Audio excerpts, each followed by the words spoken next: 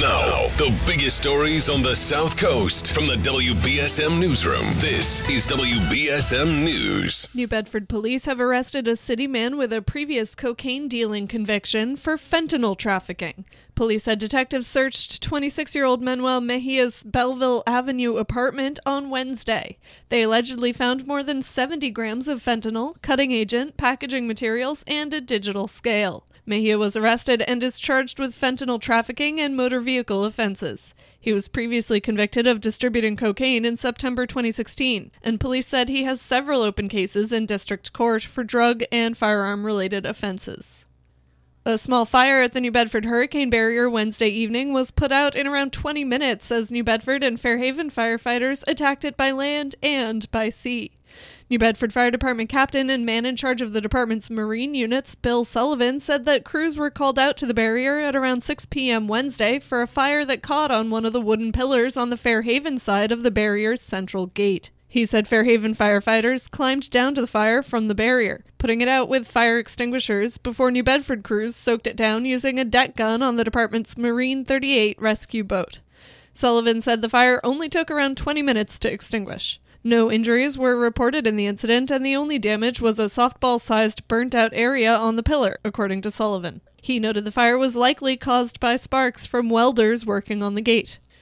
A Brockton High School resource officer has been put on leave after a viral video showed him apparently kneeling on the back of a detained student. Superintendent Mike Thomas said in a voice message that went out to the district Wednesday night that the incident took place outside at lunchtime. He said the boy was accused of physically attacking another student, and that the video shows the moment he was being handcuffed by the officer, calling it, quote, painful to watch.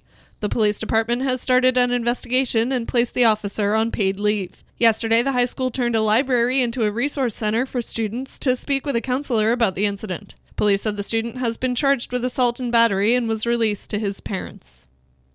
And in Fall River, a Durfee High School student was caught with a handgun after he allegedly tried to break into a classmate's car to retrieve it. Fall River police said the teen was arrested following a short chase at around 4:21 p.m. Wednesday. According to police, a girl had let a student keep a bag in her trunk during the school day, and he had allegedly tried to break into the car to get to the bag, which was later found to have a gun in it. The weapon was seized. There's no evidence that it was brought inside the school, police said.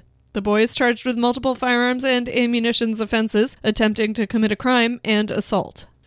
All Massachusetts residents 18 years and older are now eligible to get a COVID-19 booster, Governor Charlie Baker announced yesterday.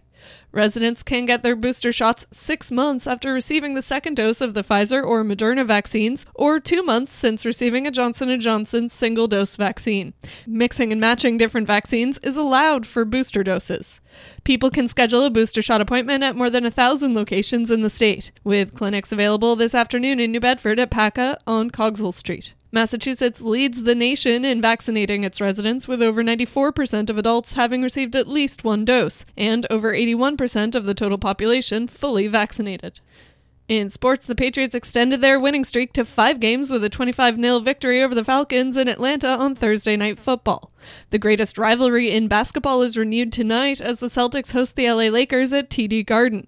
And the Bruins have won each of their last 2 games and will be looking for a third straight victory tomorrow night.